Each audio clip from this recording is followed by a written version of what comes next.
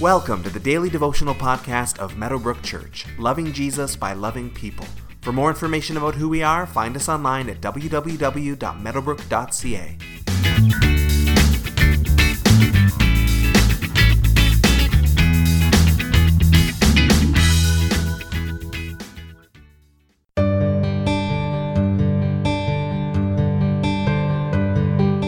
We sometimes treat faith as something we need to manufacture. We need to whip it up. We need to increase it so that God will give us whatever we're praying for.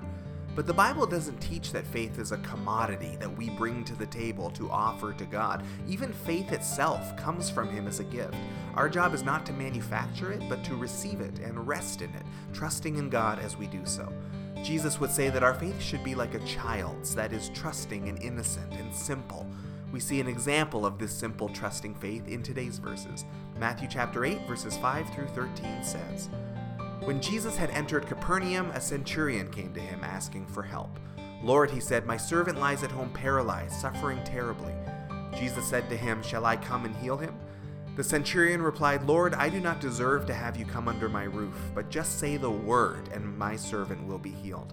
For I myself am a man under authority, with soldiers under me. I tell this one, go, and he goes, and that one, come, and he comes. I say to my servant, do this, and he does it.' When Jesus heard this, he was amazed, and said to those following him, 'Truly, I tell you, I have not found anyone in Israel with such great faith. I say to you that many will come from the east and the west, and will take their places at the feast with Abraham, Isaac, and Jacob in the kingdom of heaven. But the subjects of the kingdom will be thrown outside into the darkness, where there will be weeping and gnashing of teeth.' Then Jesus said to the centurion, 'Go, let it be done just as you believed it would.' And his servant was healed at that moment." So centurions were Roman soldiers. They were part of the occupying pagans who had taken over the Holy Land and who had subjected the Jews to terrible persecution and treatment. A centurion was the commanding officer over a company of 100 soldiers, and he would give direction to these soldiers and oversee them. So we can see in this passage that when the officer is talking about giving orders, this is why. He was well used to giving instructions.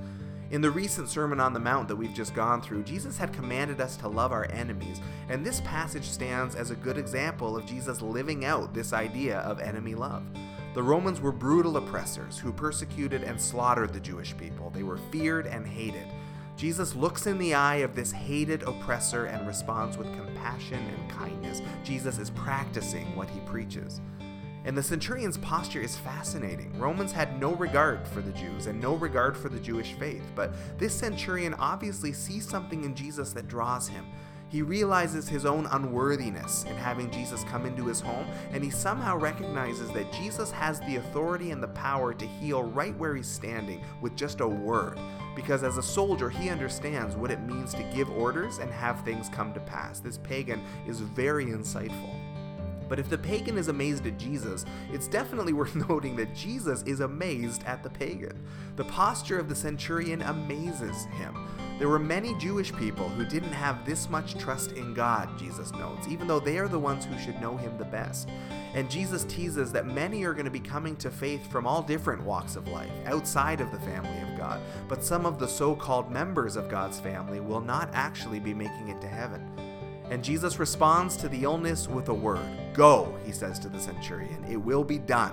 And it was at that moment, Matthew writes. God's power doesn't need a show. It doesn't need fancy words. The centurion's attitude brought him into alignment with God's power, and God's power was on full display through this simple and trusting request from an enemy of God's people.